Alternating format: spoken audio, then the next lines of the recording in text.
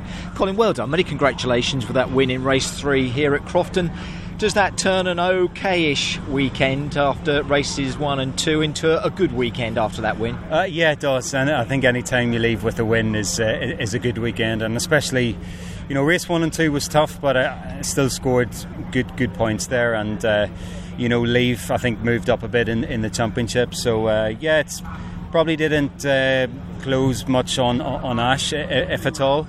But, we've got good momentum now going to Silverstone. The confidence is good, and the car was very fast in race 3, so, lots to be happy about. Yeah, with the car in good shape as well, with just a week to turn around until you get to Silverstone. But on that third race as well, Ash and Flash were having their own battles. That kind of helped you, I think, as well, whilst they were just tussling away, didn't it? Yeah, it did. The start was really important, and probably more crucially, the restart. I was able to drop Gordon on the restart, and that give me, I could break the toe and then go, and that probably won me the race. And I could see Ash was behind Gordon, and they were having a battle, and I knew he would not probably risk too much to make his way through. So I got my head down, drove the car as quickly as I could, and just very happy to win again. And talking of battles as a final question, this is turning into a good one again. I know you've been in a lot of championship battles, but with 3 meetings just to go, it's turning into a great one, isn't it? Very, very difficult to predict, and I know that